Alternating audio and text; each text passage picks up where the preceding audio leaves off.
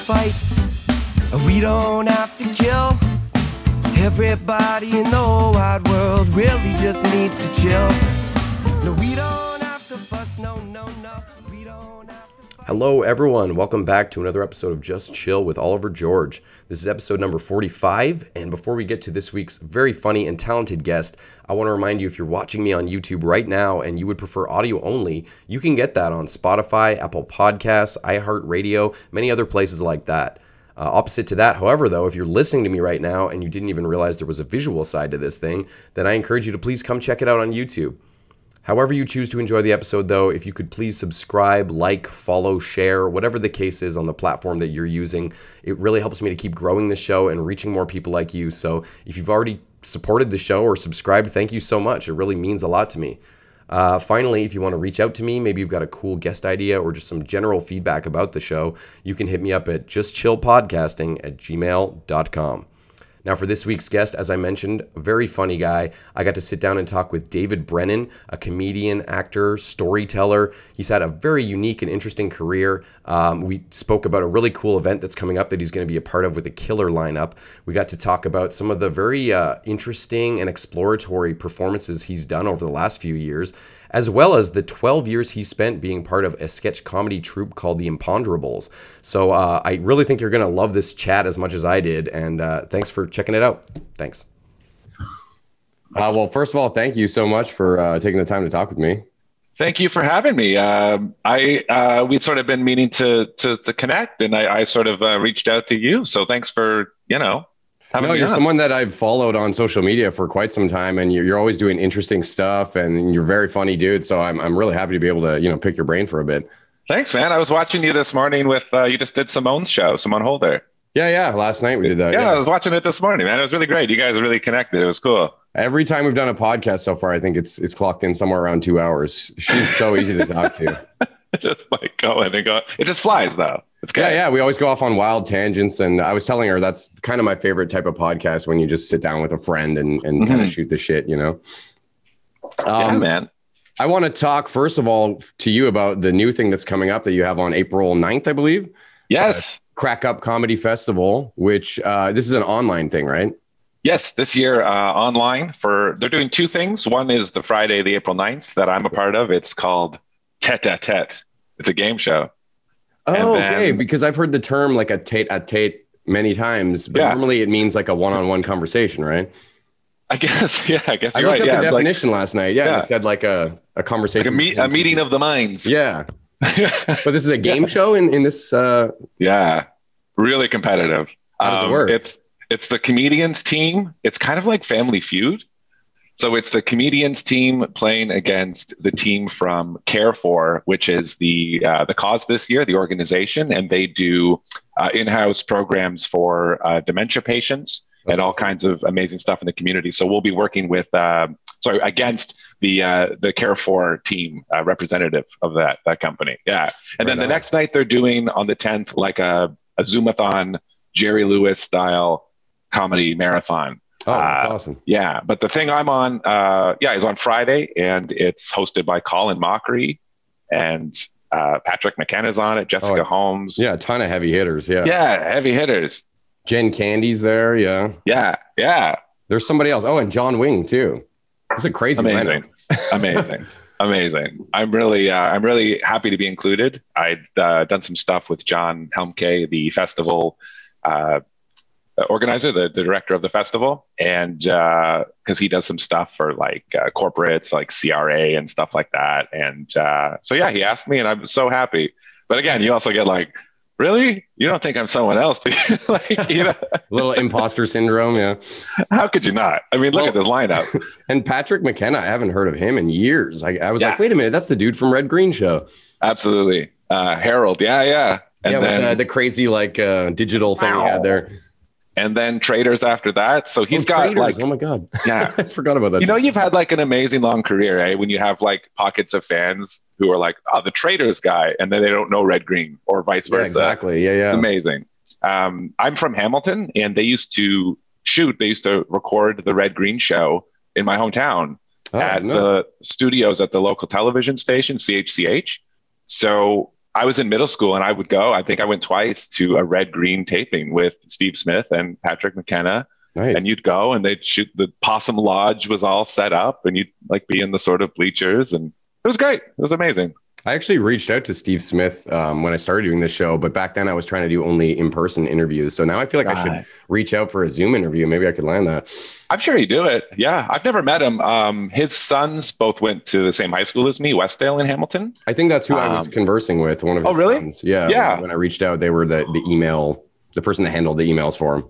Yeah. But no, I mean, I'd watch that, man. I don't think I've seen an interview with him in a long time. So he's got to be getting up there in years, right? Yeah, yeah. He's in his 70s, I'd say, probably. Yeah. Well, hopefully he's still healthy and happy. Yeah, hopefully. Yeah. Well, man, that's cool that this is for such a great cause, and the lineup, is just insane. So I wish you the best with that, man. Thanks so much. I'll try to check it out. Actually, yeah, it's like $20 a ticket, I think, right? Yeah, I think it's like a by donation. Okay. But the link is all up. It's crackup.ca.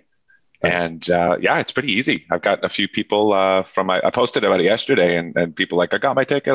It's like, that's amazing. Nice. That's like, at least, like some of the social media stuff works. If like some people like just book a ticket, you're like, oh, thank God. Like, yeah, sometimes I feel like if you don't pay to promote your stuff, then they bury your posts specifically to be like, oh, you're not going to pay Facebook. Well, fuck you then.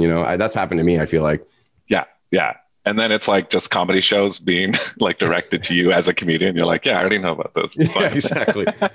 Well, that's the funniest thing about doing comedy, I find, is with Facebook is like you notice immediately you'll find someone and it's like 78 mutual friends. That happens all the time. And then they invite you to like their page and you've like never met them. Yeah. Well, I've stopped accepting random requests because I find there's a lot of that. Like if I've met you at a show or something, cool. But people who like, or even if I haven't met you, but at least send an accompanying message of like, hey, I'm so-and-so. Like when someone just sends you a blank request, like why would I accept that? I've got pictures of my family, it's a semi-private sort of thing, Would you like to like the Incel Comedy Hour homepage? And it's like, no, thank you. I'll pass. I don't know you. Oh man. It's always something like that. So, have you been performing since you were a little kid then? You've just had the bug since you were a youngin'? I started doing stand-up when I was 17. Oh, wow. At Yuck Yucks. Yeah. So I got a pretty early start and was doing like a bit of theater stuff a couple years before that. So I'm a bit like kind of old at this, but I've had some weird sort of detours in my career. But yeah, I did. I got an early start at 17 at Yuck Yucks Hamilton in the basement of the Royal Connaught. And it was like, there was like still smoke at that time. And I was like a kid, like my parents had to call and see if it was okay. Yeah, because they're serving alcohol and stuff. Oh yeah, it's a nightclub. Legal? It's legal to do or no? It was like, we called and they were like, yeah, sure. I don't think technically you're supposed to be in there. Yeah, probably some bylaw or something. Yeah. After an hour, or when a restaurant becomes a bar or something, but it was okay. And and then I quickly kind of got into doing stuff in Toronto and then moved there and kind of went away from there. But yeah, I was like a cocky, like skinny 17-year-old being like, that's great though to start that. I loved it. I Seth Rogen did a lot of that when he was really young too. Yeah. Out of Vancouver. Yeah. You can see footage of him. It's amazing. Yeah. I'm definitely like part of a great crew of like people that got that early start. Whereas I think sometimes the next age is like maybe like 21, 22, people in college, university finding out about a comedy club. I was really lucky in Hamilton. I had access to like theater school and like a comedy club right off the bat. That's awesome. It's like a great kind of mid-sized to smallish. But you also decided to take that step because, I knew I was into comedy my whole life, but it never really dawned on me that I could try it until I got divorced in my late 20s. And then I was just kind of like, whatever. Why not? A star is born. Yeah. Well, people go from divorce court right to the first open mic and they're like, all right, let's fire this thing up. Well, turmoil definitely fuels, passion for pursuing things. I find, when you go through something rough, it kind of reinvigorates your spirit a little bit to be like, I don't know. It's something that I've talked about before on the show that when you go through something, it can either break you or help propel you, Well put. Yeah. Okay. Well, so let's go back in time a bit because I know you were a member of the Imponderables, who I knew this already, but last night I did like some real research and watching a bunch of skits and stuff, and I was laughing my ass off, man. Like, oh, sweet. The funniest sketches that made me laugh so hard were like, there was one called Mushmouth. There was like this retro commercial for a weird ass party game where like you have to roll the dice to see how many fingers people are going to shove in your mouth. And then you got to try and, relate the word to the other people at the party, which especially during COVID was hard to watch. I never thought about that. Yeah, man. And I thought I spotted Lauren Ash from Superstore in there, which is pretty crazy too, because she's huge now. And Aurora Brown from Baroness Von Sketch. Oh, yeah, that's right. Is the other party member, all dressed up like we were going for like real swingers, 70s. Put the keys in the bowl kind of thing. Totally key party. Thank you. Yeah. Key party for sure. That was sort of like we started as a live group and was doing stuff at Second City. And then like YouTube happened and we were like, holy shit, like let's fucking get on this. And we were lucky. We worked with a great guy named Matt Hoos who directed that stuff. And we would be like, we want like a retro feel for this. And the other member, Eric, his brother-in-law was a musician. He recorded the song. Like it's like that great kind of grassroots feel of like beg, borrow, and steal, and try to get this on. That sketch, actually, I remember got on. There used to be a show on like the G4 network or something. This is like so long ago now. It was called Attack of the Show, but Olivia Munn was the host. And Olivia Munn, like they actually made like their own Mushmouth game and were playing it and then threw to the video, which was amazing. That's hilarious. Yeah. Oh man.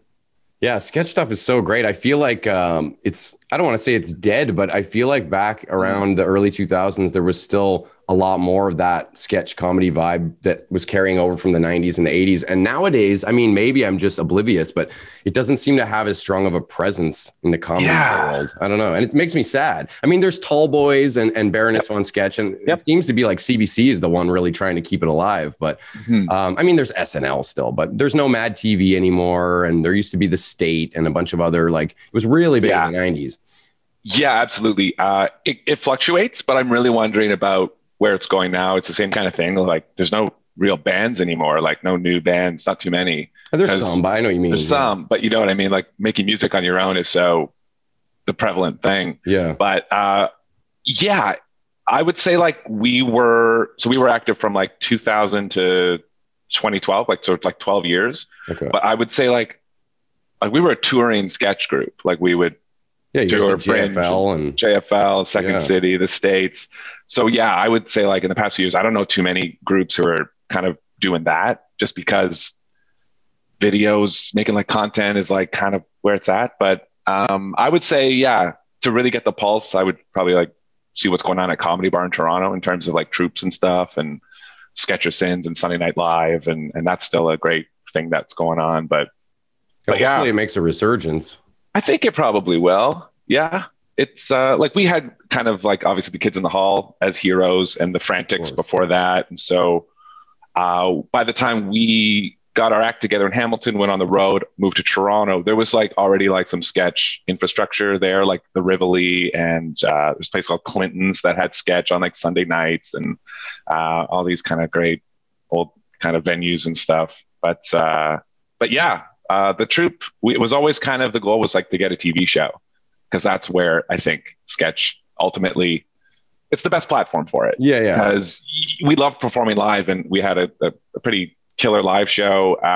But then you're dreaming these scenes and cuts and like, like you grew up watching the Kids in the Hall or, and you want to do that. So we had some adventures in TV land in like LA and stuff, and then got to do like a web series called Bill and Sons Towing. I was going to bring that up. I started watching that last night and I really, really enjoyed it. I watched the finale first because that was just the first one that came up on the Facebook page. But then I went back and watched the first episode ever. And now I'm like hooked. I really love the characters and the chemistry. You guys obviously have worked together for a long time because you do have that brother vibe, Yeah. And all the characters I've seen so far are really engaging. So I'm looking forward to it. Sweet. Yeah. Only like 7 minutes. So it makes you want to watch the next one right away because you're like, I can watch another one. Yeah, we were so lucky. The show creators, Mark DeAngelis, he's gone on to do like Odd Squad, and he won like a BAFTA. And he's won like a daytime Emmy. He's doing amazing stuff. And Charles Ketchubaugh, wanted to do something with the troupe for a long time. And there's this thing, it's called the Independent Production Fund. And essentially it was like a budget. So it was like, we could get a pro crew, we could get people like Nicholas Campbell, like from Da Vinci's Inquest, to be our dad. And he was like, yes. And we were like, really? Or like Sonia Smits from Traders, Jane Eastwood, all these great guest stars. But yeah, and then we shot it like an episode a day in this old rust proofing shop, which was the tow truck central. Sorry, for anyone who's like watching, Bill & Sons is about 4 brothers who have the same dad, but they have 4 different moms, and they run a floundering tow truck company. Oh, they have 4 different moms. I didn't know that. I thought it was just the one guy who's got a slightly like more tanned complexion. I thought maybe Tony, yeah, he's Italian. Well, we find out what happened to Tony's mom. So that's the kind of also the funny thing is like, yeah, so we had 4 great, amazing actresses, each playing our different moms. Hilarious. Yeah, I didn't get that far into it. Man, that just makes me want to watch it even more. Well, yeah. And the thing with the joke was we have to like treat it seriously. We're like, yeah, like Bill moved on from woman to woman, and it's an unusual situation, and yeah, we all work together. Well, and he's not in the best health, right? That's the other thing that kind of kicks everything off. The one brother has come back from like an accounting job or something in a bigger, more official, probably a better paying job, only to be like teased by his cooler brothers right from the get-go. Yeah, and it was flexible as hell. So Nicholas Campbell had in real life suffered a stroke before we were set to shoot. So we like wrote it in. They wrote it into the show. That's crazy. And it all worked like crazy. And, it's kind of been well documented, but Nicholas Campbell had like trouble with taxes, like the CRA. And there was a big Maclean's article back in the day about it. And so we like kind of wrote that into the show. Like he was burning files. He's burning the old files. So cool. Thanks for checking that out. That's so funny you mentioned. I was thinking about that episode. So I think you probably know, for your audience, we a bunch of us cleaned out the old Yuck Yucks on Elgin. Yes. I wanted to go, but I was doing Kyle's Best Actress podcast that day. Oh, sweet. Yeah. Right on. I love that podcast. That was great. Yeah, I listened to your episode as well. Oh, you did? Yeah. Nice. Well, I was prepping. I wanted to, get the vibe of the show before I was a guest on it. So I listened to yours and the one with Fiona O'Brien. And it's really what I told Kyle that was really cool. Sorry to go off on a tangent here, but no. What I liked about his show was that even when I listened to your episodes and it was movies that I hadn't seen, it didn't really take away from the podcast at all. Like it was still super enjoyable, even though I didn't watch the film myself in that case, Yeah, same. I found the same thing. And then there was, when I listened back to a few to kind of prepare for it, I was like writing down movies I wanted to see as well. Like might as well just take a shot at it. Yeah. I'll have to listen to your episode. I'll do that. The big one that I was super excited about was Aliens. Sigourney Weaver was nominated, so that was really cool. But getting back to what you were saying about helping move stuff out of Elgin Yuck Yucks. Oh, so it was Wardy LePan and I who got the office duty. So we were upstairs in like Howard's office, Howard Wagman, the owner, and there was just like binders of like files and shit like that. And he's like, whatever. Like, it's awesome. We were like, what do you want us to throw out? Well, at a certain point, we moved this like huge printer down the stairs, and like, we're like, we can't go back up there. Like, you have to tell us what's good and what's not. And he was like, okay, this and that. But it was great. I found like, there's a box of old headshots, like all these 80s, 90s Yucks comics that I got to see like when I was a teenager, and them in their like prime. And then like, it was a treasure chest, man. I love that stuff. I'm such a comedy nerd in that way. Like, it was amazing. That's awesome. And like some of these like comics, they're dead. Like they passed on, and you're like, holy shit, I totally forgot about that guy. Like, and not these guys, a lot of them not necessarily remembered in like a comedy now or a comics on CBC back in the day. Like some of them are just like live performers, and they were like famous in Toronto or like these really small kind of scenes. So they kind of get lost in the mix over time. Yeah, exactly. Crazy. So yeah, but that was a cool adventure actually. So many comics showed up, and it was done in no time. It was really fun actually. Yeah, I'm excited to see where they're gonna where their new location will be. I know they're doing the temporary thing at Dow's Lake right now, but Lago. Yeah, that looks like a good spot too. I haven't been there myself, but that looks like a great room. It's got they fixed like some of the lighting. I hosted last Thursday, and I talked to an empty chair, and no one told me the reflection of the glass was so strong. The guy went to the bathroom, and then his friends like let me keep asking the question. was like, remember Clint Eastwood was talking to that chair on stage? It was like the Republican. I was like him at the convention. I was like, you. And then you have to do this to see if weird. But yeah, it works. I like to joke that it's got like a Dirty Dancing vibe, like all the weddings and all the dirty dancing that's going on at Lago. But yeah, we were so lucky though, because I was lucky enough to be included. There was a Just for Laughs recording over 2 nights that happened, myself and a bunch of other comics in Ottawa for an album. Yeah. And it was going to be at Yuck Yucks. And then they got the situation with the bar Hoolies, and then they were set up at Dow's Lake within like a day and a half. And so we still got to do the taping, which was amazing. It was kind of magical. It was a great lineup too.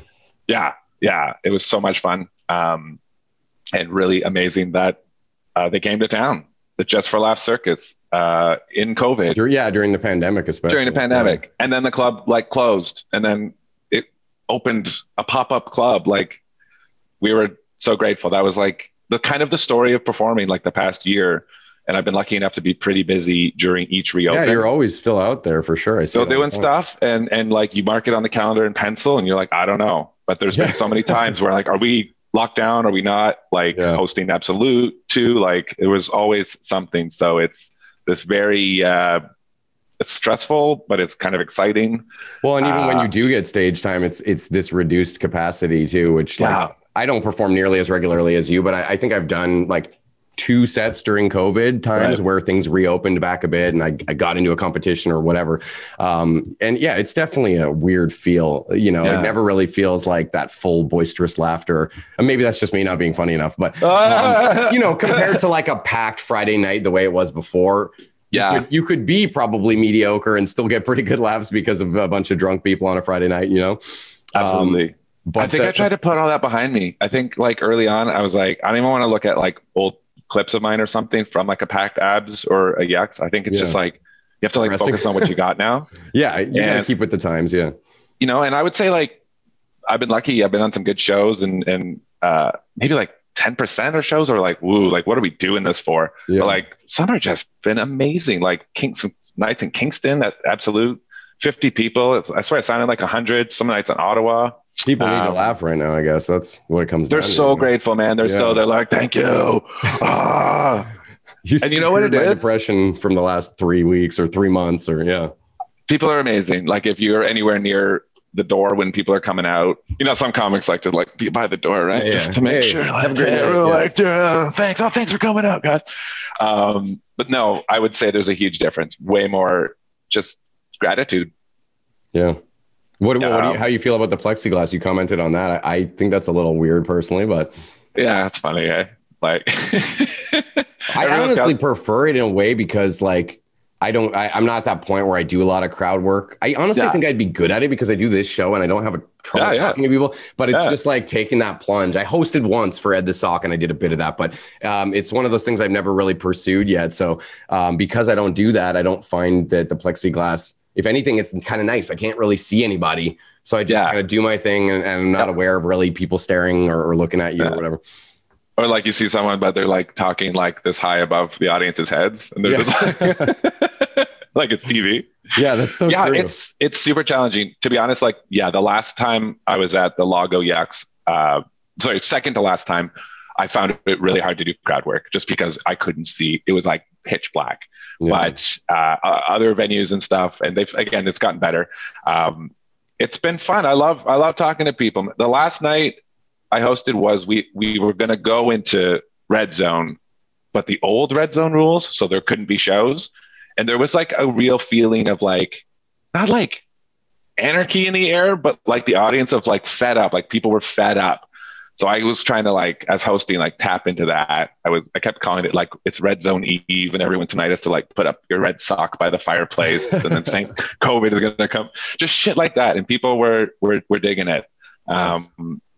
But yeah, crowds. I find the crowds coming out, they're younger right now, 20s, maybe early 30s, 40s and 50s aren't. I'm not seeing them in the clubs right now. Well, I guess they're not coming out apprehensive about the medical risks. But mostly like people got a date, man. They're on dates. People are on dates. There's nowhere to go on a date anymore. So comedy club, comedy show. Oh shit. Yeah. So doing crowd work on that is pretty funny. And people are like in their bubbles. And it's kind of fun trying to figure out who's with who. Like, what is this? Yeah. Stupid awesome. Shit like that. But it's been fascinating for sure. But yeah, at the same time, I don't know if you talked to other similar people. Like, I'm sure there's people who are like, what are you doing shows for? Like it's very difficult because I need stand up to survive for myself and for, so what can you do but try to help and follow the guidelines. Clubs open. Yeah, follow the guidelines. We're allowed to do it. But you get like people hating on you for it sometimes? No, I just feel like they are in their heads. Well, there probably are some for sure. I mean, when you look at this whole situation, there's people, it's a wide spectrum of how people feel about everything regarding COVID and all that shit. Like I was telling Simone right at the end of our chat last night, I got my first vaccine shot. Nice. Because I work at the hospital, so I had the opportunity, and I was like, my fiance had already gotten fully vaccinated, both doses. She's a nurse, and she's fine. She didn't mutate into some weird creature, or her teeth didn't fall out or any weird shit. So I don't think we're microchipped. I think that's a little bit the crazy. Well, I mean, like the people who say that, it's so bizarre to me that you would think Bill Gates wants to microchip you. Meanwhile, you're carrying your phone around that tells people where you are, like, and all your social media. It's like all that information's there already, and you chose to give it up, and now you're worried someone's going to Black Mirror you. Like, I don't know. They don't want to put anything in your body. They don't want anything to do with your body. It's gross to them. They don't want to chip you. No. Well, and that's the other argument. People be like, I'm not putting that vaccine in my body. Who knows what chemicals are in it while they chug Mountain Dew Code Red and fucking spicy hot Cheetos or whatever, the friggin' internet warriors. I get it. It feels like it came out quickly, but sure. Luckily my parents, they both have masters in biology, and my dad is always reading all the scientific stuff that comes out. So, because it's easy when you don't know that stuff, you don't know who to believe. You don't know, you can't deduce the facts if you're not a scientist. You don't know all the, technical mumbo jumbo around it. So I like having my dad there where I can trust fairly well that when he reads these papers, he actually understands, the science behind it. So that's comforting for me. And that's one of the reasons I guess I wasn't afraid to get the vaccine. I don't know. But sorry, the larger point of bringing up the vaccine was just that I didn't post about it on Facebook because I felt like it would just be this dividing thing. And I'd get some commenter like, way to, sign your brain up to the government or whatever the fucking stupid conspiracy is, Right. Then you have to hop on and be like, well, my dad says, and I'm like, oh yeah. They'll be like, who's your, Well, that's the thing. Even talking about this now, I may get someone watching this episode and they'll be like, oh, he's one of them. I don't want to get COVID. I don't know. It seemed like a good idea. It sounds pretty reasonable to me, man. Like I definitely had fear about it too, though. I'm somewhat of a hypochondriac, and I got a little nervous because it did roll out pretty quickly, and it's easy to get swept up in that paranoia and the hysteria that people put out there. And, I try to believe science is on our side as opposed to, evil and trying to get us all. But then you go on Twitter for like 10 minutes and your brain gets all twisted back and you're like, oh yeah. Well, because you know what, there's a fair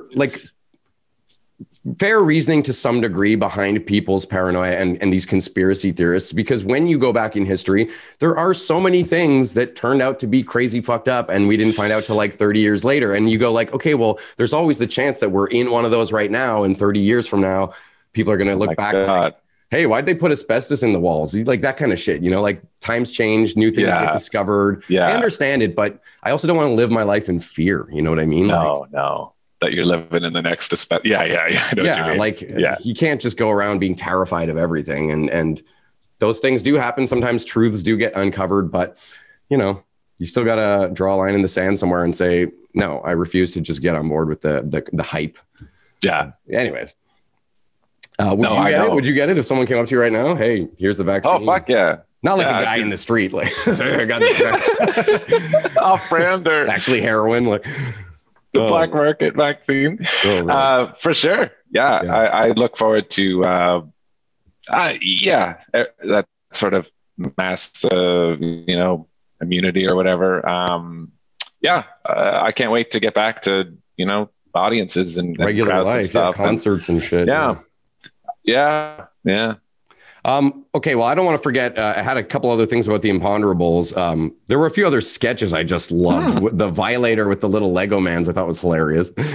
Because the whole time you're waiting for the ride to start, and then you're like, oh yeah, you remember the name of the skit, and you're like, that's the ride. I feel like I should explain that because now I'll link the video, but it's these two little Lego guys. Oh, sure.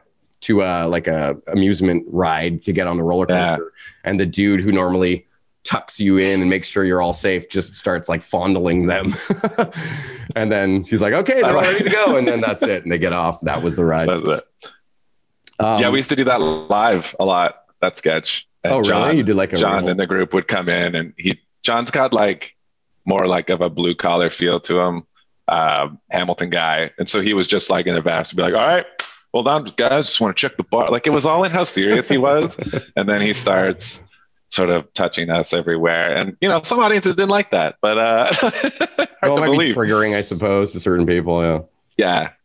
But we thought it was funny. That was the thing. Like it was the four of us, in the van, in the bus, like the best years were the early ones where you're together so much and riffing. And, my thing, I think sketch comedy belongs to people in their 20s, right? Fewer life attachments. You can hang out all night. You're drinking. It's really stupid shit, like music, right? And then if a sketch is born out of hanging out, like riffing, it's like music. Like everyone feels like they had a bass line in that sketch, or like a piece of that, and it becomes a lot easier to get that to the stage because everyone is behind it. Yeah. Sometimes we would do in the troupe like more of like a Monty Python approach where it would be like, here, I'm coming in with like here's your script, and you're playing this part, and you do like a table read. Yeah. And that works too. But yeah, I think a lot of times the sketches that had the best chemistry were born out of 2 a.m. off at the airport waiting for a flight, or stuff like that. But it really helps. You guys were obviously like really tight, you can tell, and I think that just the chemistry again is what really helped you guys have such funny skits. Yeah, and then so when YouTube started, like the Violator video, or our other kind of favorite one it's called the Waldo Ultimatum. Yeah, I was gonna bring that up. So it's Where's Waldo, but he's Jason Bourne. That was like, we never did that one live. That was like a film treatment. But other stuff like the Violator, like it was like how to take this live sketch and adapt it best to video, like using Lego Man instead of just like, oh, here we are on location somewhere. It's tricky, Well, yeah, because it's not that easy to be like, hey, we need a roller coaster for this scene. Right. Like, so how are you going to do that? Yeah, exactly. Yeah, it's so true. I remember writing a couple skits back in the day, and even like a convenience store. I'm like, I don't know someone that's going to let me film in their convenience store. Like it's a lot harder than people think to take a conceptualized idea and then actually make it into reality, So much work. You got to pay absolutely. people. I've produced like 2 videos for my solo shows in the past like 2 or 3 years. Yeah. And both of them took 6-7 months of planning easy. And that's not even just scripting. That's like location, like when are we doing this, like start to finish kind of execution, because you're doing it either for cheap money or no money. And you just want it like, it's like dropping like a Navy SEAL, like you're dropping in, and like I go back home to Hamilton to shoot with my like directing partner, Peter Ridhoff. And like, he's a professional. I don't want to waste his time. And that's the last one was for like a video that's a minute long. Wow. Yeah. Oh, man. But some of the Imponderables sketches, like that too. Yeah. Some of the Imponderables stuff might have been a little quicker to throw together. Some of them I would like. I really like the parking ticket. That one seemed like pretty. Yeah. That one was fucking hilarious. That one I was laughing hysterically because it's just one of those things that goes on for so long, and it's ridiculous. Again, I feel like I should describe it a little bit, but you're getting a ticket from, a bylaw officer or whatever, and then you realize you went to the same fraternity, and they start doing one of those secret handshakes, but it just keeps going and going and going, and then eventually there's like a slight difference in the end, and you realize it was actually he went to university with the guy's brother instead. And I'm kind of butchering these, but no, it's great. When we would do it live, I can't remember if is the dummy in the video, probably. Yeah. So we have a dummy dressed up like the bylaw officer, and then that would get thrown out on stage. But like, it was kind of an ode to like, it's like a like Muppet Show kind of thing. And like, I would then twist him up. And then if like the theater had like a piano or something, a couple times I was able to get that dummy up land on the piano and we'd go like boom, boom. And that's another laugh. We were doing that sketch one time outside Toronto City Hall for like Winterfest, and they had a ceiling fan whipping around the outdoor tent, and I got the dummy up and its head went right up perfect, like in the blades, and went womp womp, and the fucking thing swung and landed on a table. Like it was genius, like very kind of chaotic, but we had a lot of fun. And then and then it's like let's take that big physical number and do it on the street, like on set, like where it's kind of supposed to be. We actually did that sketch too at Just for Laughs once. Yeah, we did a Just for Laughs gala, and we did that at the Saint Denis Theater in front of like 1,800 people. Is this the same? That is insane. Is this the same gala where you guys came dressed in mariachi outfits for the panel? Yeah. I saw a picture of you guys with like Garfunkel and Oates and Peretti, and I just thought that was hilarious. Thanks. Yeah, we were part of it. Was the Variety 10 Comics to Watch, which was like a pretty crazy deal to get included in that. If you look at the list, it's all like heavy hitters who were just on the cusp, like Chelsea Peretti's on there, and a whole bunch of Chris other Gethard. I always want to say Gethard. Yeah, because it looks like that when you read his name. Yeah, so it's Gethard. Gethard. So we were I think the only Canadians that year. So that was a pretty cool deal. But yeah, we rented these mariachi outfits just for the hell of it. Yeah, that's hilarious. I don't know if we do that right now. That was like 11 years ago, I think. It's maybe not the best look, but we had a great time, and we got to do our gala. We did like 3-4 of our sketches, and then when you do that part of the festival, we also did like a sketch show underground kind of thing, and you do a couple club spots. It was easily the most insane and kind of crazy. It sounds like a blast. Week or two of our lives, and we got signed to a TV deal by MTV like when we were there. Oh shit! The second time, and that sort of started this whole other crazy ride. But is that show like available to watch, the MTV? No, it's a pilot. Oh shit! Didn't get picked up. Didn't get picked up. It like tested and everything. Yeah. And then Jersey Shore started, and MTV like got new leadership, and then they totally were like, "Oh my god, this is the future." Whereas it was popular, but I hated fucking Jersey Shore. It's just an insane other creature. MTV wanted to be the comedy channel that brought you like Beavis and Butthead again. Yeah. And so they were trying to build us and some other comedy shows like into a night or something. And then shit happens. And, I've been doing this like long enough where I've been on the great end of some bad luck streaks and some good luck. So then the troupe sort of wound down, and I sort of did this whole other journalism thing for a while. But then I got back to stand up 4 years ago when I moved to Ottawa. And so then to like get asked onto the Just for Laughs recording here as a solo performer now was like amazing. That's a new milestone. Like 11 years after doing a gala. That's so cool. So, and I went, and it went awesome. And I feel like in a kind of like a cheesy way, but like the other 3 guys in the troupe are like brothers, right? I feel like I felt pressure to represent my troupe well as just me doing stand-up. Because it would reflect on them in a way. Yeah, kind of. Zoe from Just for Laughs and Brent, like they know me from Imponderables and stuff, but they've never seen me as a stand-up solo. So that meant a lot, actually. It was kind of emotional.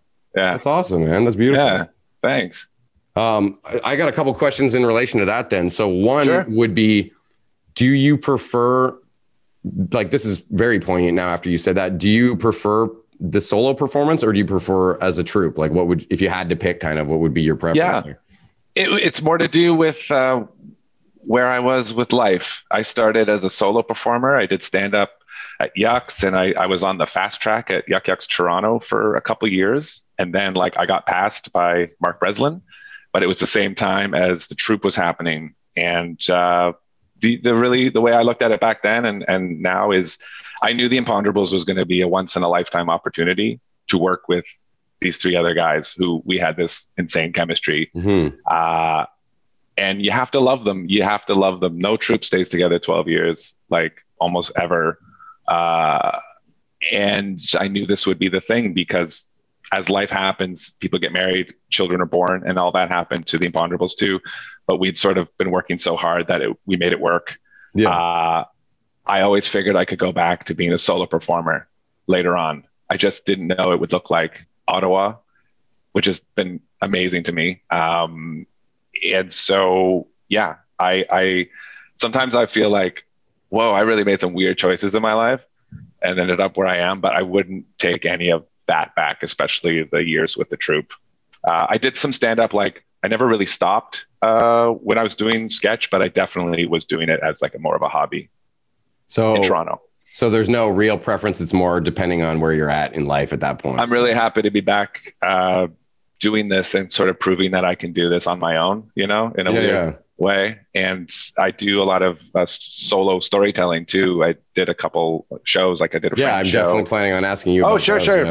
Yeah. And boy, did I ever kind of get into that at the right time, because then COVID happened and there is no live performing with a group right now. There's not even music, right? So shit. I mean, you guys could still do sketches per se. You could still shoot stuff. Yeah. But it's a little harder. Yeah. So, okay. Well, then why did the group disband?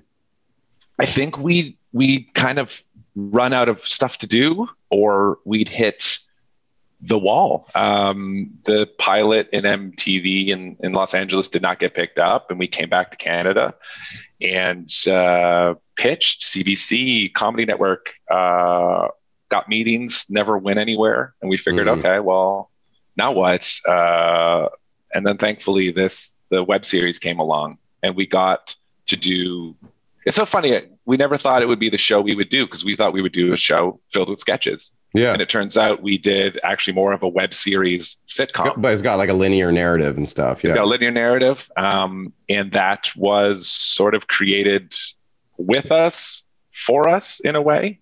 Eric from The Imponderables wrote half the episodes with Mark. But it was like sort of these other guys, Mark DeAngelis and Charles Ketchaba, who created the show. And that became like the beautiful victory lap / I don't know. It was amazing. And then there was a year after season 1, and then we qualified for the Independent Production Fund again. Oh, nice. We got to do a second season and sort of revisit and wrap up this stuff. So there will never be a third season, I guess. I don't think so. Never say never, I guess. Never say never. Well, because the last episode, he like has a heart attack again or something, right? They were getting high and taking long hits, and then he just fucking drops. Yeah, we were smoking pot out of a gas mask for real. And a watermelon. Yeah, it was a real pot all day too. Yeah. Nice. Which was a little, like, again, like the crew is all, like, it's all ACTRA, it's all pro crew, but we had such a cool team. And we purposely like shot the seasons in like January, like mid-January, when there's not a lot of production going on in Toronto, not a lot of other shows. So we got really great people. And then people like wanted to come back because it was like a clubhouse. We shot in a real old rust proofing shop, like a garage. Yeah. And then it was attached to a house. And then the house was where we ate, where wardrobe was, makeup. Oh, cool. And so it wasn't like we were on location, but it was also like kind of like a studio. It was so cool. Nice. Small team, but just amazing like friends coming on for guest parts. And because it's basically all set in that shop, right? Are there any scenes that take place outside of there? Because we did a few exteriors. Yeah, we burned down a tow truck and we shoot some other stuff in the alleyway. It was so cold. I still remember how cold it was. But it's kind of like the earlier seasons of Always Sunny, where most of it was in the bar, and every once in a while they would have like go to the pool or something like that. But yeah, absolutely. And then one day I think we did a couple location changes, and that becomes, and again, shoestring budget. So you have to be very creative. But again, an amazing team who really believed in the project. And then, so we finished that, and that was kind of it. In a way, I went back to school for like journalism and became like a reporter. Like I worked in news for a bit. And I kind of left comedy behind. And then a bunch of shit happened in Hamilton. And then we all lost our jobs at the news station. And then I was like, I'm going back to stand up. I had like an epiphany and wanted to kind of regain control of my life and move to Ottawa. Not just stand up though, right? Like that's a good segue into some of the other projects you were doing, because they seem to have comedy elements, but it was also sounded very theatrical, some of these things you were doing. So the David Brennan Exhumed, that's one I wanted to know a little more about, because I watched the preview trailer and I read a bit about it, but without seeing the show, like I don't know much about. You were like a grave digger, but can you tell me more, because I really wanted to know a little bit more context about the show. Sure. I play a gravedigger, and I was sort of working with this storytelling group in Hamilton, and we were like a collective, and we would pick like a theme and do a monthly show, and everyone's doing kind of like personal storytelling, which no knock on that. It's great. I just think it takes up a lot of space in that world. And so I started doing like historical researched fucked up shit. And eventually I collected a few of these stories, and I decided to make a show about them, because I realized that all the stories were about dead people. And I would go to like the McMaster University archives and dig in these old files, kind of trying to write this story or being kind of obsessed with it. And so I felt like I was sort of performing an exhumation. And so I ended up calling the show David Brennan Exhumed. And the gravedigger, kind of like Tales of the Crypt, like he comes out and he introduces shit. And it's a collection of real life horror stories. One is about the Franklin expedition, the fated cannibalistic frozen nightmare. Oh, I thought that was the Donner Party. No, that was a different one. Those poor fools were going west, I guess. I think for the Colorado gold rush or something, I think. Yeah. The Franklin expedition was the quest for the Northwest Passage. Oh. So I do that, and I do a story about the origin of the Hardy Boys author, and I do a unsolved murder in Toronto, a honeymoon murder, stuff like that. This has a comedy like angle to it still? Doesn't it sound hilarious? Well, I don't know. You say historical. It could have been more of a, I assumed with you it had a comedy vibe to it as well. I think murder's hilarious. No, the gravedigger is our sort of host, and he is. It's scary, but it's funny. He's trying to lead you through this, but some of the stories themselves, the pieces are straight up drama or physical. I call it physical horror comedy. But the gravedigger is always there to bring you back. Yeah. That must be an interesting thing to do. Like, I mean, I guess stand-up is sort of the same. It's a solo thing for the most part, but doing a play on your own seems like so much more going on than just telling jokes, And it sounds like for like you were on stage for a long time during those shows. They're pretty long.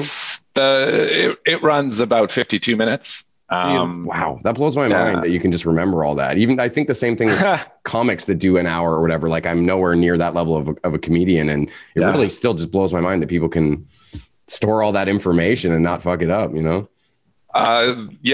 show I worked on for 2 years before I premiered it at the Hamilton Fringe in 2019, and I workshopped a bit of it around town. I do work with the Ottawa Storytellers, and I would sort of.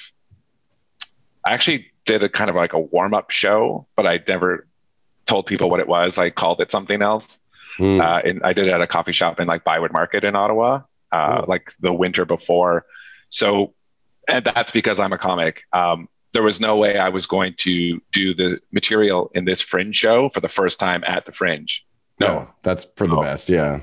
That's insane. So I would do these warm-up shows, and I recorded it, and I made cuts to the script and would try to inhabit those characters more and more that I did it. That said, the first time you do it is still scary and exciting. And I was lucky. I did 11 shows, every night. I picked like the little venue, this beautiful little spot called the Staircase Theater in Hamilton, where they do a lot of improv and comedy, and where the Imponderable started out.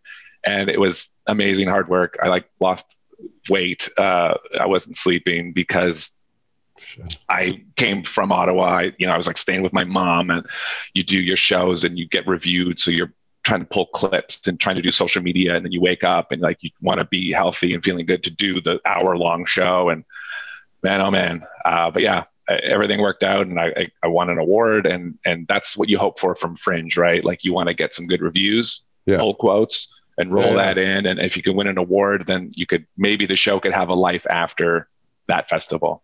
Took it to Broadway or something. Straight to Broadway. Yeah. That's awesome, man. Well, I wanted to know, the last thing I wanted to ask you about the Imponderables, was if there was a chance of a reunion in the future at all. I don't know. Probably not. Eric is, he went like the writing and directing route, and he's worked with everyone from like Ron James to, he's done some stuff for Just for Laughs. Tony is a professional photographer in Toronto, and John is a stonemason in Hamilton.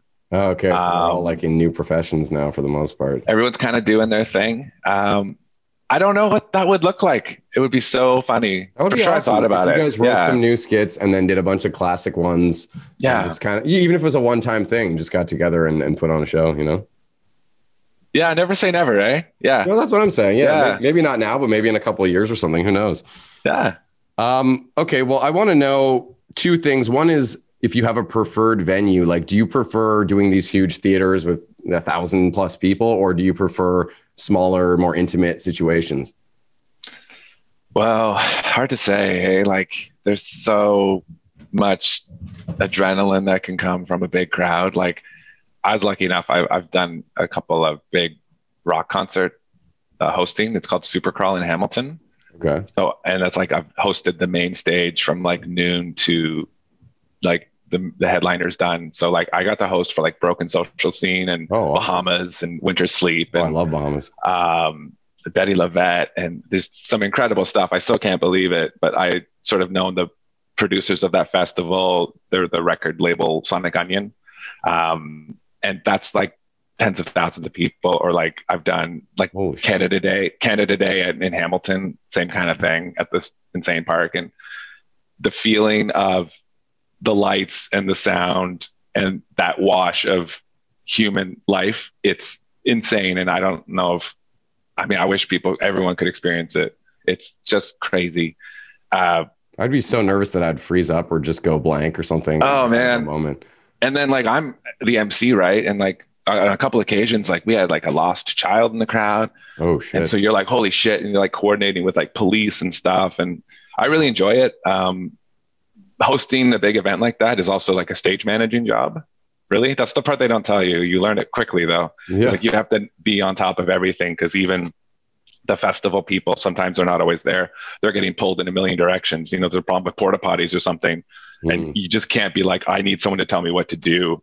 Shit always happens. Guests don't show up, or, you know, bands need more time. And I love it, but it's kind of you got to be super adaptable. Yeah. Super adaptable. So yeah, I've gotten to do stuff like that. I got to do this show called Beautiful Monsters at the National Gallery of Canada. And we sold that out. And I was like with this big classical, like Baroque orchestra. And it was such a cool, crazy show, a mix of like me doing these monster stories. And then they play these like, and I'm like being some dragon or something. And people are cheering. Like, that's crazy.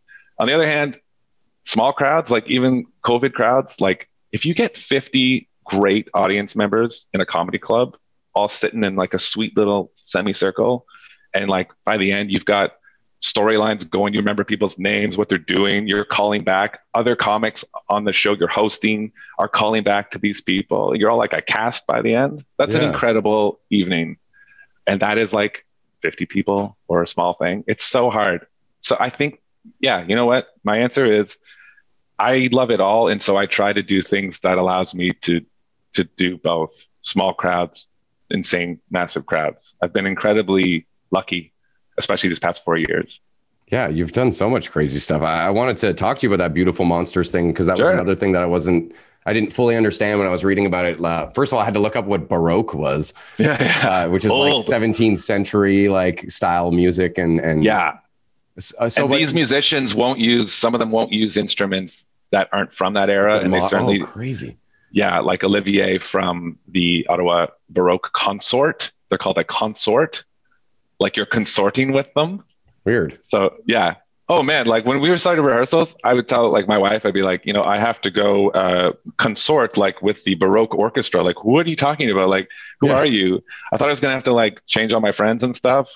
So these guys are like the ultra nerds of the classical music world. the Baroque folks. Okay, interesting. Do they wear like the powdered wigs and shit? Yeah, it goes flying. So wait, they were playing music while you're storytelling though. So they're just kind of like adding oomph to what you're saying, essentially? Some oomph, and then they would play full pieces, which is sort of their bag. And they do like 2 or 3 concerts a year. And at the time, and the whole point was that the National Gallery had their own in-house exhibition called Beautiful Monsters. And it's these monster paintings, engravings, sketches from that time period. The devil and like these grotesque scenes. And like I went to the opening and I tried to like snap a whole bunch of pictures and I put them sort of out as Instagram stories, because you have to like really look in, and it's like, you know, like a demon eating a baby, and you're like, whoa, like it's some messed up stuff.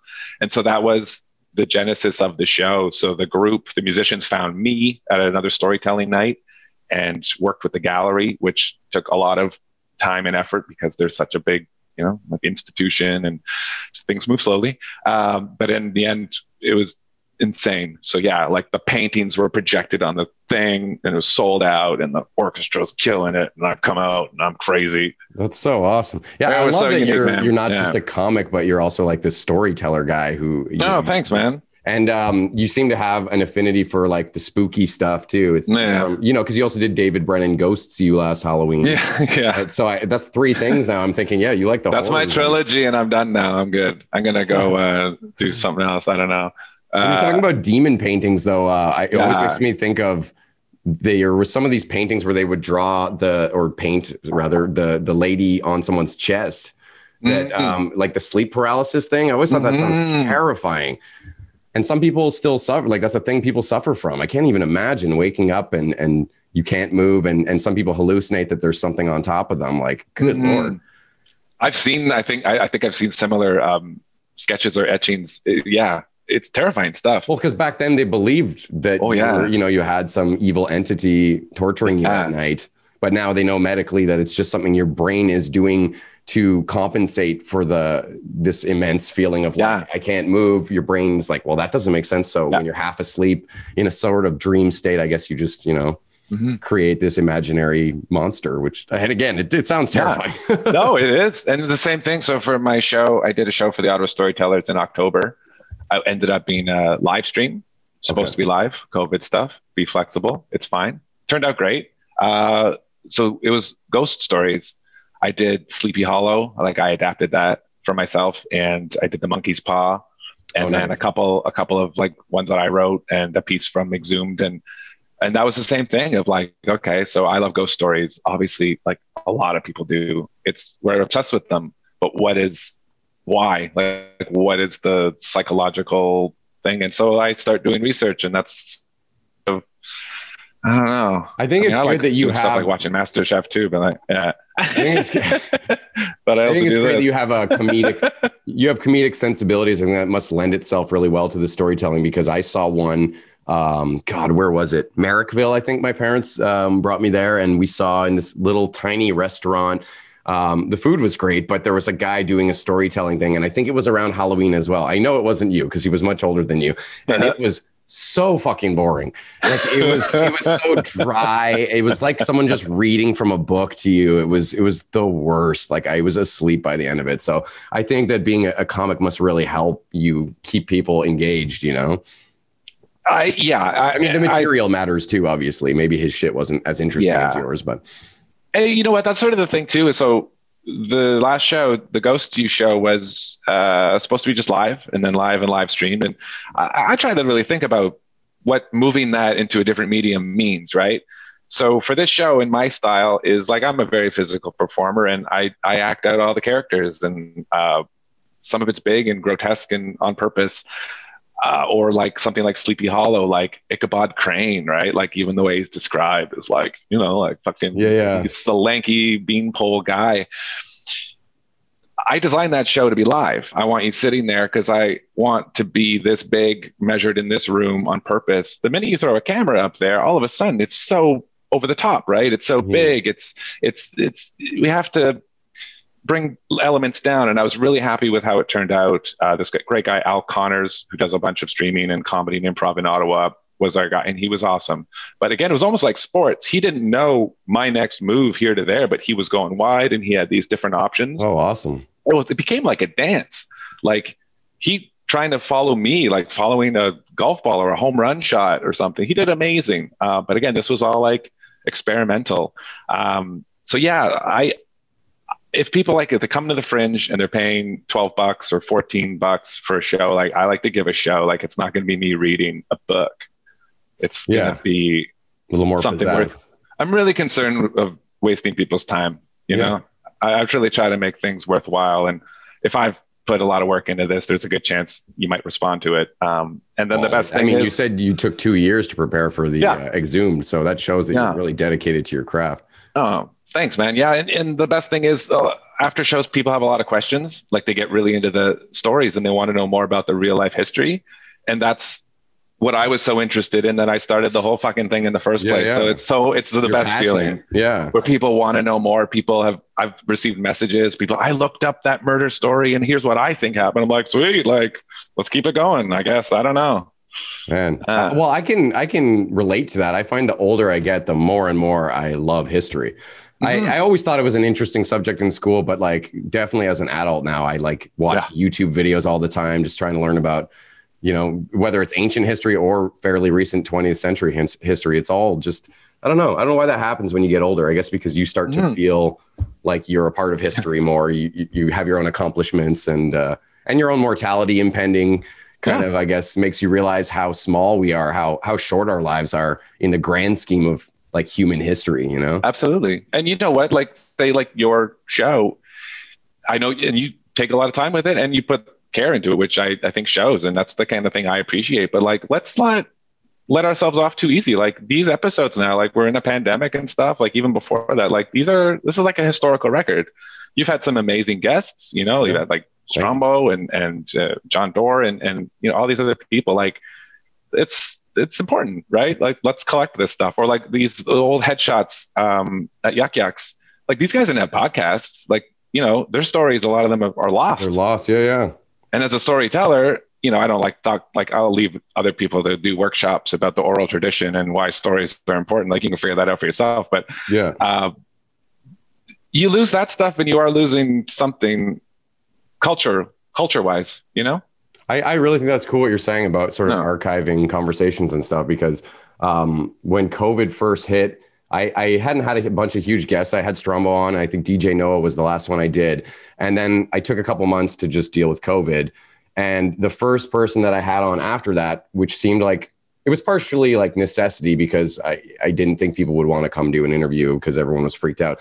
But my dad was already my sound guy. So I was like, you know what, I'm going to interview my dad. And it ended up, I think it's still the longest episode I've ever done. It was like 2 hours and 21 minutes or something like that. But it's amazing. Since then I've thought about, just how cool that is for like my kids and stuff. When my dad passes away, 30, 40 years from now, even for myself to rewatch just this really nice moment of us having a great conversation together, so. I love that, man. That's exactly what I'm talking about. And cherish that and back that up on multiple hard drives. Dude, the only thing I wish is that I was better at like the social media and getting sponsors and all the stuff that I could. Like, I don't care about making a bunch of money off this show, but because I make none right now, but it would be nice to make enough just so that it was like self-sustaining and that it would justify all the time and effort that I have to put into it and that I have been putting into it. That a lot of time it's like, sorry, honey, I got to edit a podcast. It's for nothing other than satisfaction of doing it and hopefully people enjoying it, Yeah. And you get those crushing moments where you have like a big guest and then weeks later, you're like, 76 views. Glad I stressed so hard about that. But who knows, right? 3 years from now, a bunch of people might stumble on this shit and I might have moved on to something else by that point. But that's the cool thing about it, You found 10, 12-year-old Imponderables videos exactly. Or yeah. Perfect example. And so all we can do back then is try to make these as good as we can because you don't know. And you probably didn't think some dude was going to be laughing his ass off in 2021 or maybe you did, but... I didn't think I didn't know this is a different format than what people were doing. I don't think anyone was like recording Skype calls back then. I don't remember doing that. That's true. Yeah. Skype has like fallen off the face of the earth since Zoom came out. They fucked up, man. Zoom fucked them hard. They fucked up. It's weird. Yeah. What did they do? Why did they why was Zoom able to swoop in? Was it just because it was the new one? I think maybe people were just like, oh, Zoom. It just became #Zoom. It just got around, infected the. I don't know how, but it happened so fast, eh? Yeah. Or then, people like, do you do Zoom shows? And you're like, what's that? Yeah. And now everybody knows Zoom, and it's all anyone uses. And Skype their stocks must be plummeting. Not even if you told me in October or even early November, if you said, hey, Dave, in December, you're going to do a bunch of corporate Zoom shows, and that's going to kind of occupy you. I'd be like, what are you talking about? Yeah. Okay. But it happened, and it happened that quickly. I think that's a great thing. And I love this proliferation of online podcasts and shows, and because I really love capturing. I think everything like this should be captured. Yeah. If people have anything interesting to say, but I also worry about how fast we are to do things like, say, I'm going to do a digital theater show online, and just because we have to do something, it has to be rushed out and not really thought through, or Yeah. Is it theater if it's like this? Is it? I don't know. People have different opinions about that. Yeah, it's a weird shift. So much has changed so fast that it's so fast. Yeah. And then half the time, my experience has been half the time, by the time people get themselves organized, or we're going to do an online festival, either there's a new restriction lift, or now the warm weather's here, people want to be outside.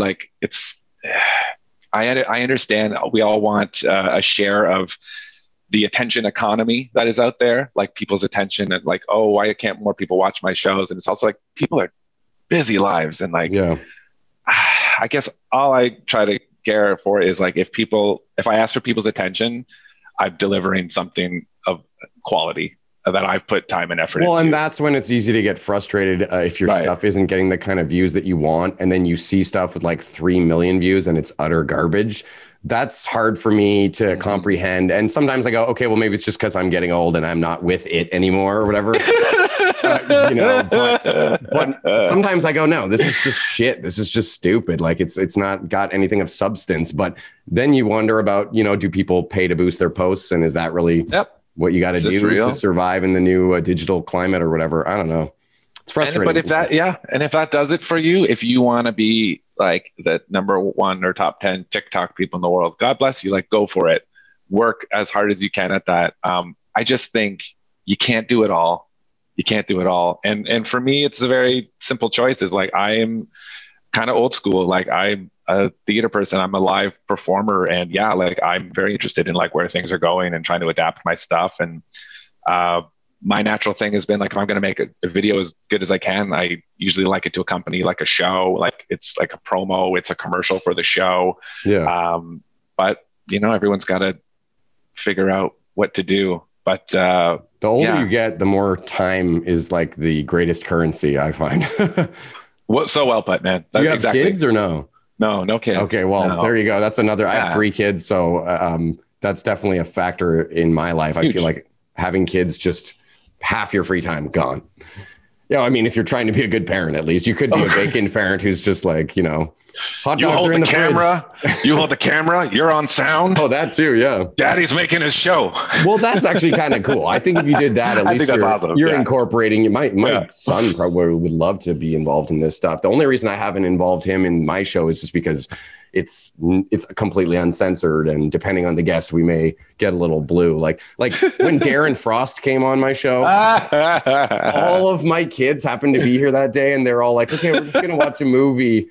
Right above us, and he's just screaming cunt every 5 seconds, and luckily they didn't even hear any of it, but I remember thinking that was hilarious. It was I haven't seen Darren in a number of years. It's good to know he hasn't changed. I had never met him. I had seen some of his stuff online, but he was a really cool dude. Actually, he had a lot of great insights about censorship and stuff like that. Oh yeah.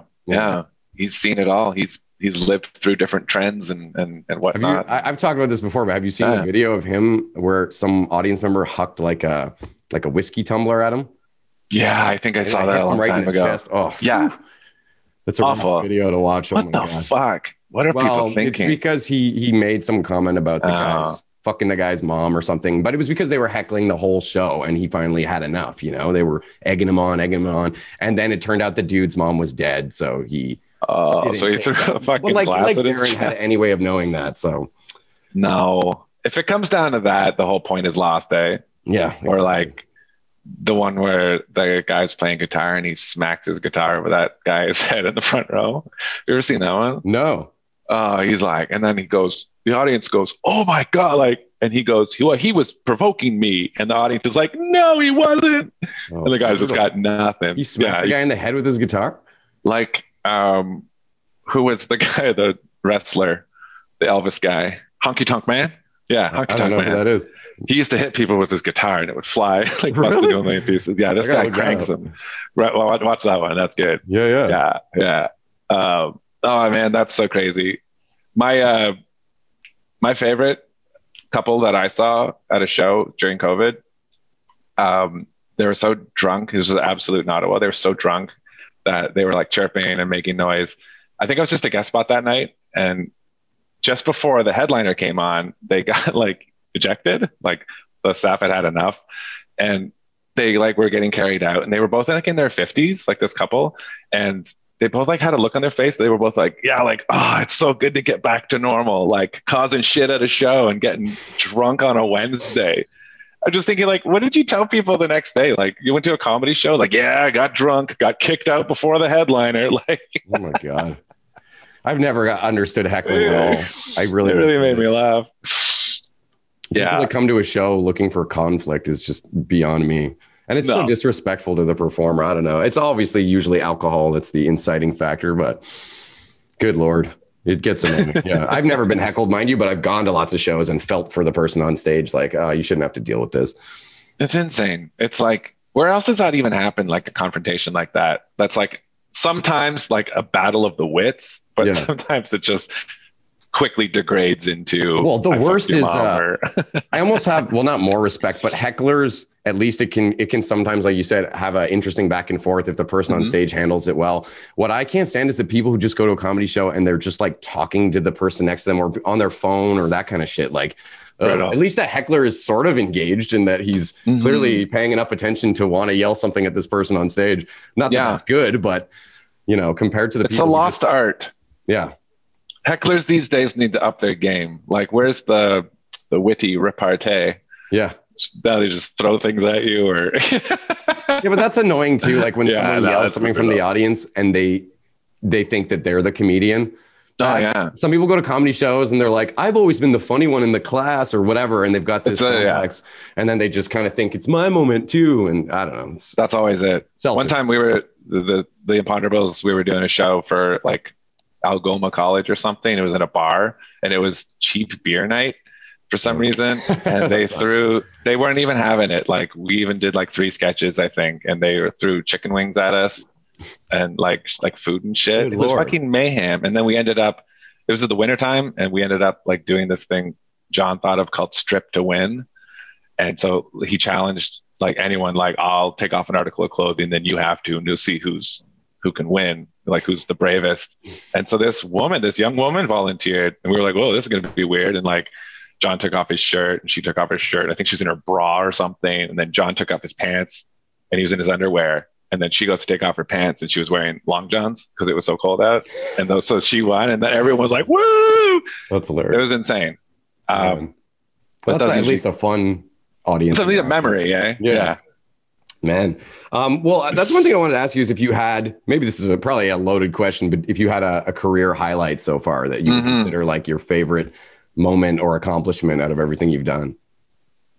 You know, a big ask, I guess. But it's a big ask. I've definitely mentioned a few of them.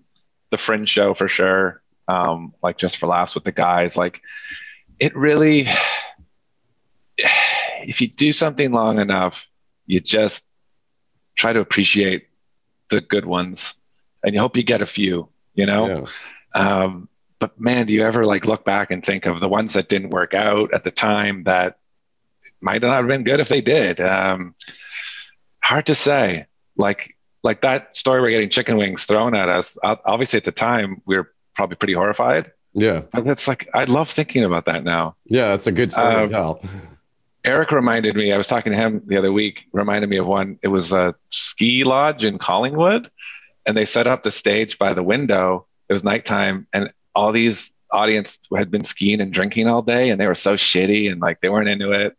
Because we're not doing like stand up. I couldn't just be like, hey, you fat fuck. Like we're doing sketch. Like, so we're trying to do scenes, and it's not going well. And then all of a sudden we start hearing this like rumbling, and then the lights hit, and the fucking ski combine was behind us, like, because the stage and then the window, and it started grooming the hill, like in the middle of the show, and then it left, and then we were like, all right, keep going. Started coming back from the other side. It went so bad. We laughed all night long.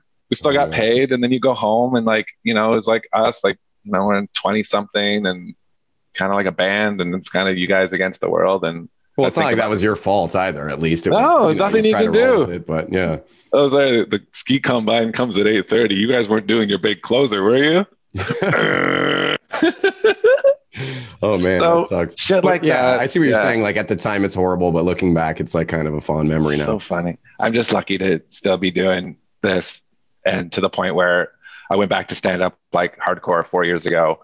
Got to Ottawa, worked my way up, open mics, trying to get on at Absolute, trying to get on at Yuck Yucks. They see me, they like me, they think I can host. I'm hosting, I'm featuring, going to the Comedy Nest, like all of these things that. Okay, yeah, I've had some highlights in this other part of my life, but I'm building this back up like solo from nothing, like literally nothing. I was in Hamilton. I lost my job. Like the station fired everyone. I had a marriage that fell apart. My brother had a heart attack and died. Jesus, I'm sorry. I was like this crazy. I was an alcoholic, and I had nothing, and so I built it all back up. That's amazing. I have a beautiful wife now, and we moved here initially for her school and her work. So Ottawa became this like second chance to get it all back together. Reset button, So for me, it's hard to qualify all these things. Like, yeah, Just for Laughs is great with the troupe and stuff. And it was amazing to be able to get back to that kind of recording with them. But man, doing my first weekend spot at Yucks or Abs meant as much to me the past couple of years as anything else, because I had nothing. I was done. I was toast. And you're doing it all by yourself too. So you're doing it by yourself. Yeah. You know, I'm 4 years sober, and it's been better and better every year. Cause you do think about how much time you have left. Yeah. And if you're going to put some work and stuff, you want it to be at least good. I don't have time to be shitty. I try to be good now. I know what you mean. Yeah. Like you can definitely accomplish a lot more when you're not getting high and drunk and stuff like that. Yeah. Well, no, it's because I'm not. No, it's true. I've never signed up for, the sober life completely. I do still indulge. Yeah. And weed to me is the one that would be harder to quit or to cut out of my life. It's just been something since I was like 13, 14, which I shouldn't have started that young, but I've tried and I feel like, I don't know. It just keeps me feeling on the right level, But drinking is definitely much more destructive to productivity for sure. Because even hangovers now in my 30s and 35, oh man, like the whole next day is a write-off. It's just not worth it. My fiance and I will drink, but more and more often now we're just like, I want to work out the next day. I don't want to, feel like shit. So everything in moderation, I suppose, but and everyone's got their deal with themselves, right? Whether it's the substance or an addiction or where they put their time. Yeah. Hopefully, if you are getting carried away or in a zone where you're doing more harm, then hopefully you have people around you that can help. I've gotten to the point now. I think I've had words with a few different people who are maybe struggling. It's not like I put myself out there as like, hey, if anyone needs help, but it feels interesting and cool to kind of be on that side of it now, because God knows, like when you need help, hopefully you have a circle. Speaking of productivity, though, I find the biggest hurdle that a lot of people maybe don't realize, or it's just a hard thing to get on top of sometimes, is just starting, like just doing the shit. Like it's I always have plans for I want to do this or that, but I find I come up with reasons why I need to procrastinate and not really get going. But then every time I actually get into it, I'm like, oh yeah, I like doing this. Like, why was I making this seem like a chore when really it's something that I should be deriving like pleasure from? Even like I still paint miniatures because I've always been huge into board games and stuff. And there was a while 10 years ago, I mean, I still do it sometimes, where I was making money tax-free, baby. Just, painting miniatures for people and selling them and shipping them all over the world and stuff. And I don't do it nearly as much as I used to because, again, in my mind, I've relegated it to being like this chore, this thing I got to cross off a list. But every time I get the paints out and start getting into it again, I'm like, yes, this is fun. And I'm good at this, you know? So I think a lot of people really just need to take that first step and remind themselves that, like, yeah, doing stuff is fun. Like, that's amazing. Stop dreaming and start doing, you know? It sounds like a Tony Robbins quote or something. No, it's totally true. We're so funny. Even with things like our passions, they become work and you go, I don't want to do that. Like, as you know, I'm kind of funny too. Like, you know, I love booking the gig. That's so much fun. Put it on the calendar and you feel good. And then you go, oh my God, I got to go do that. Yeah, I get anxiety for like a week. So much. Like, it never goes away. I still get it. Hosting takes a lot out of me. Like the day of, like my wife is like just go to the club early, get out of here. Like, yeah, you can't talk to me. I'm so concerned about being in the right frame of mind and trying to be mentally agile. And hosting like 6 nights in a row or 5 nights in a row or something. I don't know. I find it to be challenging. You got to keep it fresh every night for you. Keep it fresh. Yeah. And you know, you fall in love with one audience one night and you got to start from zero the next night, like with a whole, like, it's like and then you're doing 2 shows in one night and like 8 o'clock is like, you're on a great date. And then you're on like another date at 10:30 with like a different person. Yeah. And you're like, oh, this is so weird. And then you try to be that funny guy from the first date. And then they're like, you know, like different audiences. Yeah. Yeah. Like doing spots on 2 shows in one night is an amazing experience always, because it's just so trippy and fun to see like what works both times, what works one time. Hosting, it's so fucked. I think you have to shut a certain part off of your brain and just be like, do it. But just roll with it. It's so interesting. Like, I love hosting in terms of like, I love to get to know the crowd and the storylines and stuff like that. But 2 in one night, it's so weird. You got to take a walk. That's the secret I learned. Yeah, it must be bizarre to just kind of reset. Take a walk between the shows. Yeah. Or like the same, like a couple summers ago, I did the finals at the Absolute contest, the Prove You're a Comic. Yeah. With a hilarious group. But like, get out of the club and get some air, because then you've just done a show and the crowd comes in for the second show and you're like already at like 80 kilometers an hour and they're like, whoa, we just got you. Like, it's funny, eh? The energy. So cool. Yeah. Mm-hmm. I never thought of that. So get outside, try to reset. That show's done forever. On to the next favorite thing. Well, one of my favorite things with comedy is when you get on fairly early in the night. Like if you're doing a competition or whatever, and then you get to just kick back and like enjoy the show after. And especially if you did well, you get to kind of just feel a little bit like, pat yourself on the back, and other people like, good job. It's like the best feeling ever. And you're literally enjoying like a very pleasant chemical wash at the time. Because you've got the high and then you come off and you're like, good. And, you know, some people like to pair that with a few beers or whatever. You do your thing. But yeah, and then, you know, there's the feature who's like, fucking shit, like at the back. And we've all like, you know, I've done it where you're like, sweet, 14 comics on before me. Wow. Yeah, I don't mind doing bullet. To be honest, I don't mind if I get the bullet spot and I have to go up first, because I just like to get it over with, which maybe is the wrong attitude, because I do enjoy it in a sense, but there's a lot of like preemptive anxiety, and I like to just do it because I spend so much time anticipating the doing it that I want to just do it, you know? And bullet's so funny. And I've certainly done my share of bullet. I was bullet like at Yuck Yucks on Monday nights in Toronto for like almost 2 years straight or something. And I was probably a good choice because I'm like an energetic kind of performer. I was very young. But I would say like for anyone going bullet now, the audience sees so much on these nights, like a new talent showcase or something, that they won't even remember you, or maybe number 2 and 3. So if you're bullet, it's like challenge yourself to do something so memorable that the audience remembers you from that long ago in the show. Yeah, because that's the badass thing is if you kill it in the bullet spot, then even the other comics are like, wow. They might see you on the way out. You warmed the audience. Oh yeah, that guy. Oh, like if you're a bullet in a contest, you might as well just like do the set, obviously, but you might as well just go home. Like you're not going to win. It's impossible. Pretty much, yeah. Pretty much impossible. I'm sure it's happened. It's happened, but it's not easy. But man, well, you know what? Like now that I'm thinking about it, I'm pretty sure I went over almost all my questions. I was about to say, what the hell are we talking about? But I do want to ask what I've been asking everybody for this season. I have a question at the end, which is if you could have dinner with someone that you've never met from any point in history, dead or alive, who would it be and why? Oh, that's a great question. I say someone you haven't met because I didn't want people being like, oh, my grandma, or, you know. I picked Bob Newhart. I got to see him when I was a teenager. Actually, so there was a Yuck Yucks contest when I was a teenager. The clubs all did them, and then you'd send your representative to the finals in Toronto. Oh, nice. So I won the Hamilton contest when I was like 18. And part of my prize package was I got 2 tickets to go see Bob Newhart at Hamilton Place Theater. That's awesome. And a couple years before that, my dad had given me his cassette, Button Down Mind. And for anyone watching, Bob Newhart had this style all his own, and it's still the only person that does it. It's these sort of one-sided telephone monologues. So he does the monologue like he plays the night watchman. It's his first night on the job, the night King Kong climbs the Empire State Building. And so it's him calling his boss, like, so this crazy, like this was the 60s.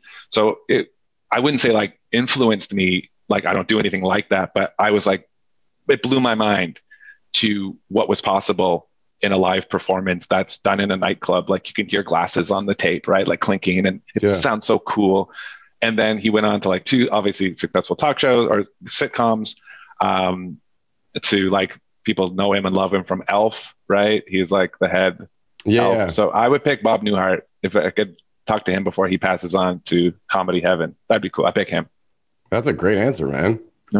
Yeah, I'm trying. He just seems like such a gentleman, family man, wise, a Jedi. He's a Jedi. Well, it sounds like he did influence you in a lot of ways. Just realizing that. Well, I mean, because you're not just a straight stand-up. You do these storytelling things, and you did the sketch troupe thing, and the Bill and Sons was kind of like a TV show. I know it was a web series, but it very much felt like a TV show when you're watching it. So yeah, it sounds like he had a big impact on you, maybe more than you thought. I like people who. I'm not like if someone just does stand up and they're brilliant stand up. I love that too. I think, in my experience, the Imponderables was fun. We were a band, but we also had a leg in like show business in Canada, right? Like we got to do a lot of cool stuff. We did a thing with John Wing, who I get to perform with on this Crack Up thing. Yeah. Like a CBC pilot with him back in the day. I did a non-successful pilot with Colin Mockery as a solo like a few years ago. He's so awesome, man. A few years ago, like 15 years ago or something. Yeah. You just kind of keep doing this stuff because in Canada, if you actually want to try to make a living doing this, you have to act, you have to be able to write, you have to do stand up, improv even, I don't know, anything. Multifaceted. You don't have to, but the ones that are trying to like make a living or trying to have a life doing this aren't one trick ponies. Well, I like when comedy, like you said, if you're a straight up stand up person, you can still be amazing. That's great. I do like seeing people who think outside the box with comedy. Like, sure. I mean, even people like Carrot Top, like prop comedy. Sure. I love that shit. Some people hate it, but I think it's original and different. And musical comedy is something that I do mostly when I perform. Yeah. I usually do a song or something, but Flight of the Conchords and people were a huge influence on me. And then I love I went to see Derek Edwards. He came to Ottawa like 2 years ago at Centrepoint Theatre. And Derek, I think he's done some acting. Yeah. But he's like a straight up stand up and that's what he does. And I think that's amazing. Like, some people are so great at it. I think he's a Jedi master as well.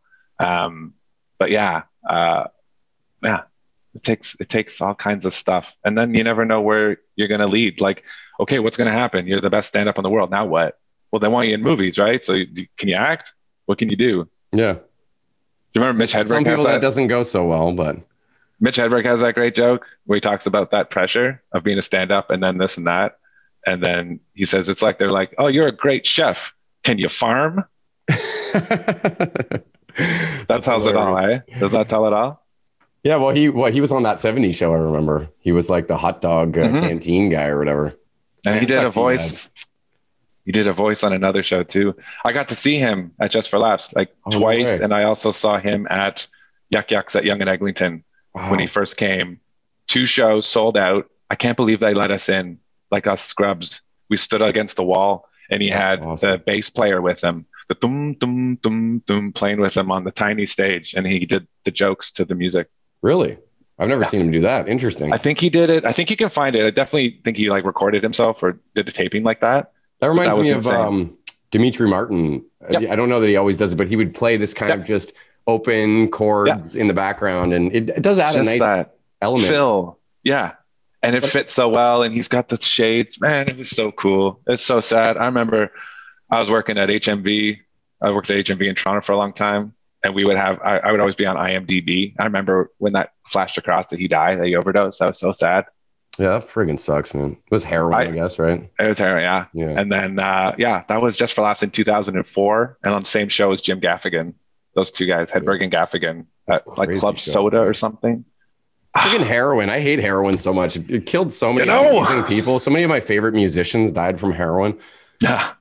I don't know why anyone ever thinks that's a good idea to fuck with. If you're putting that in your arm, you're on your way out already, eh? I think a lot of people get this, it has this almost like a mystical nature about it that people think it will, improve their creativity and open up some new part of their brain.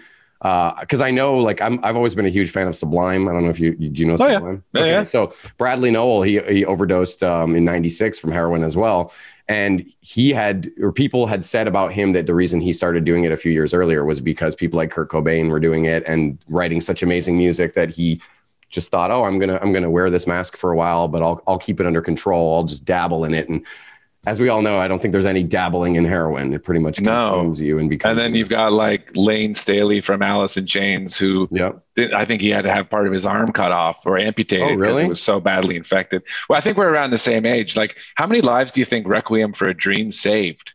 Yeah, because it's Jared Leto. Doesn't he he wakes up and his arm's cut off because that was fucked up. That whole movie was insane. And then the eyeballs, like the pupils pop And Marlon Wayans gets thrown in some like super racist prison where he's basically going to be locked up for like weed or so. Oh no, they shot a guy. That's what it was. That movie's fucked. And then there's obviously the sex thing with Jennifer Connelly.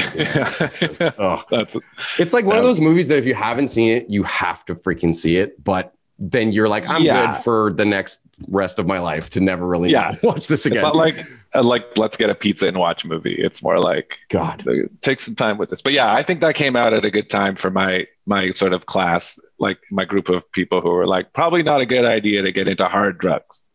Yeah, quite the deterrent if you watch that film for sure. Yeah, well, I mean, I think that was early 2000s. I want to say that movie came out. Sounds about right. I don't know if we are the same. I'm 35. How old are you? 39. Okay, yeah, so we're pretty close. Yeah. I always wonder if I'm a millennial or not. I seem to be on the cusp. From what I've heard, I think it's 85, which is when I'm born. Maybe it's 83. I can't remember. That's supposed to be the cutoff for I feel 85 years old, if that helps anything. I've always related to Gen Xers more, I guess, musically and what they're into, I guess. But millennial just sounds like a younger generation to me. But I guess I've heard Xennial for me. It's like the specific mini generation that came of age just before the internet.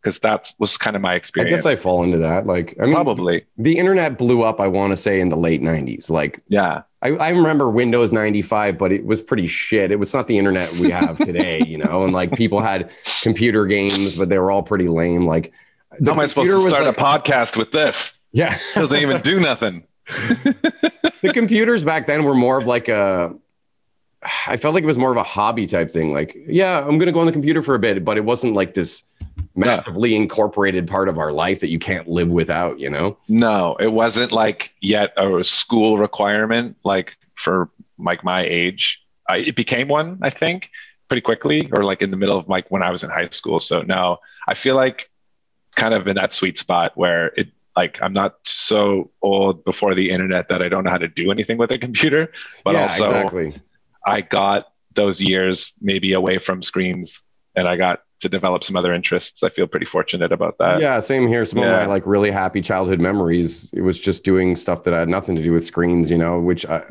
you can still do stuff like that, but it seems like everyone's just pulled into the screens, and how could you not be, And there's amazing creativity that comes out of that. And I think, there's positives people for sure. Shooting movies on TikTok, I think that's all great. And it's a tool, but something is lost from that era. Lost. Yeah. I'm so concerned about like sounding old and stuff though. So even like when I say stuff like that, I'm like, anyone listening to this is like, then go away. And I'm like, yep, you got it. But I think it's whatever you have. Everything changed so fast. Like I talked about this with Kyle, that I don't think there's a more crazy decade of like digital advancement than there was from 95 to 2005. Like completely different worlds. And I know there's other big impactful decades, but I can't think of a 10-year period that's more insane transformation than that. That's a great point. Windows 95 to YouTube, like holy shit. Exactly. And like iPods and shit coming out, and iPads were like 2006, I think, or something. So if you'd spread that progress over 2 decades, for me, I would have been fine with that pace. Like, yeah, I think I would have been okay with that. Yeah, depending where you were in your age when all that started to happen, it had a big impact. Like you, it sounds like maybe you're a bit older, but I always felt like I hit puberty at the same time that the internet hit puberty. Right. Right. And it sort of blossomed into what the adult version as well. You know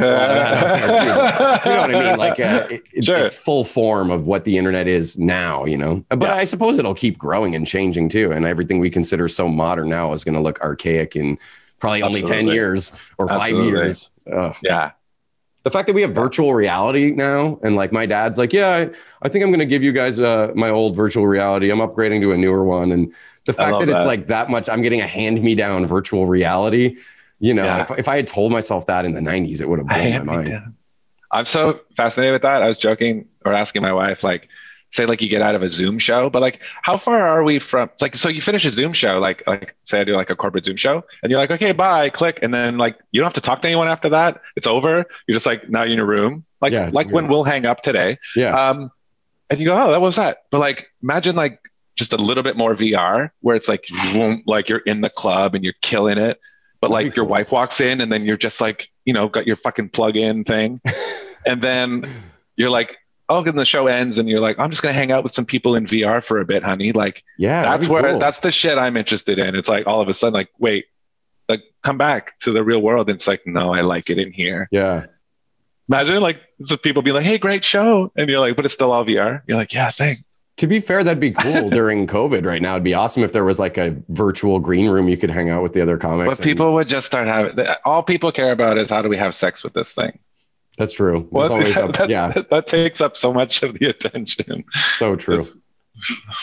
Anytime a new technology comes out, porn industry is like, how can we get in there? And how do we get in there? Yeah. Have you done virtual reality stuff a lot or no? No. I mean, I did a show like 2 years ago where they the place hired and the guy came in with the big machine. And I didn't mean like, even in relation to show. Oh. I just meant like, have you fucked around with virtual reality? No, you never? No. Dude, the coolest thing I tried at my dad's, like he's got some games and all that too, but he showed me it's like Google Earth essentially. And you just tell it where you want it to take you. And then you're standing in in Rio de Janeiro or like wherever. Right. And it's mind blowing. I know you don't indulge anymore, but like I just got high and just went to like the pyramids and just that you can look all around. It's so weird. That's it. So we're there. And so then your fiance comes in like, Oliver, like lunch, and you're like, hold on. I'm just exploring this temple or whatever. Yeah. I'm really interested in that kind of stuff. I love that tech, the influence it has on our little human ways. But that's cool. So we're there in VR land then. You can go to like virtual comedy club and kill and then pick up somebody from the show and have virtual sex with them and get paid in Bitcoin or NFT or something.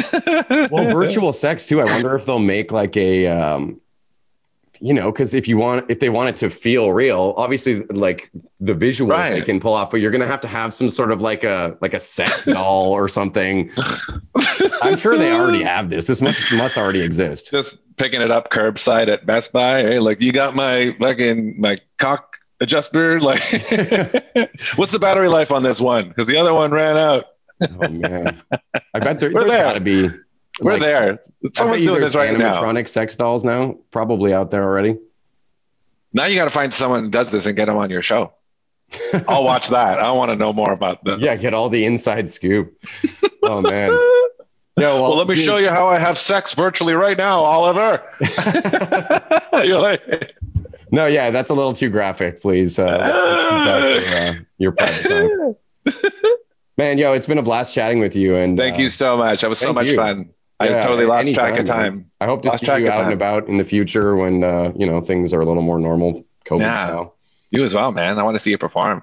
Yeah, there's not a lot of it online. I've only ever put up a few videos. I'll send you one song I did though that I wrote. Please do. I wrote a song about furries and and like and why or what if there was like a guy who, you know, like, yes, it's a weird kink, but other than that, there's got to be some of them that are still, you know, living normal lives. They want to be productive members of society. So it's called romantic furry, and it's all about somebody who, that's their thing. But other than that, anyways, I like that. Yeah, please do. It sounds like a deeper dive into this world. I like that. Yeah. Right on, dude. Thank you so much, man. Yeah. Have a great day, man. Take care. You too. Bye. Bye.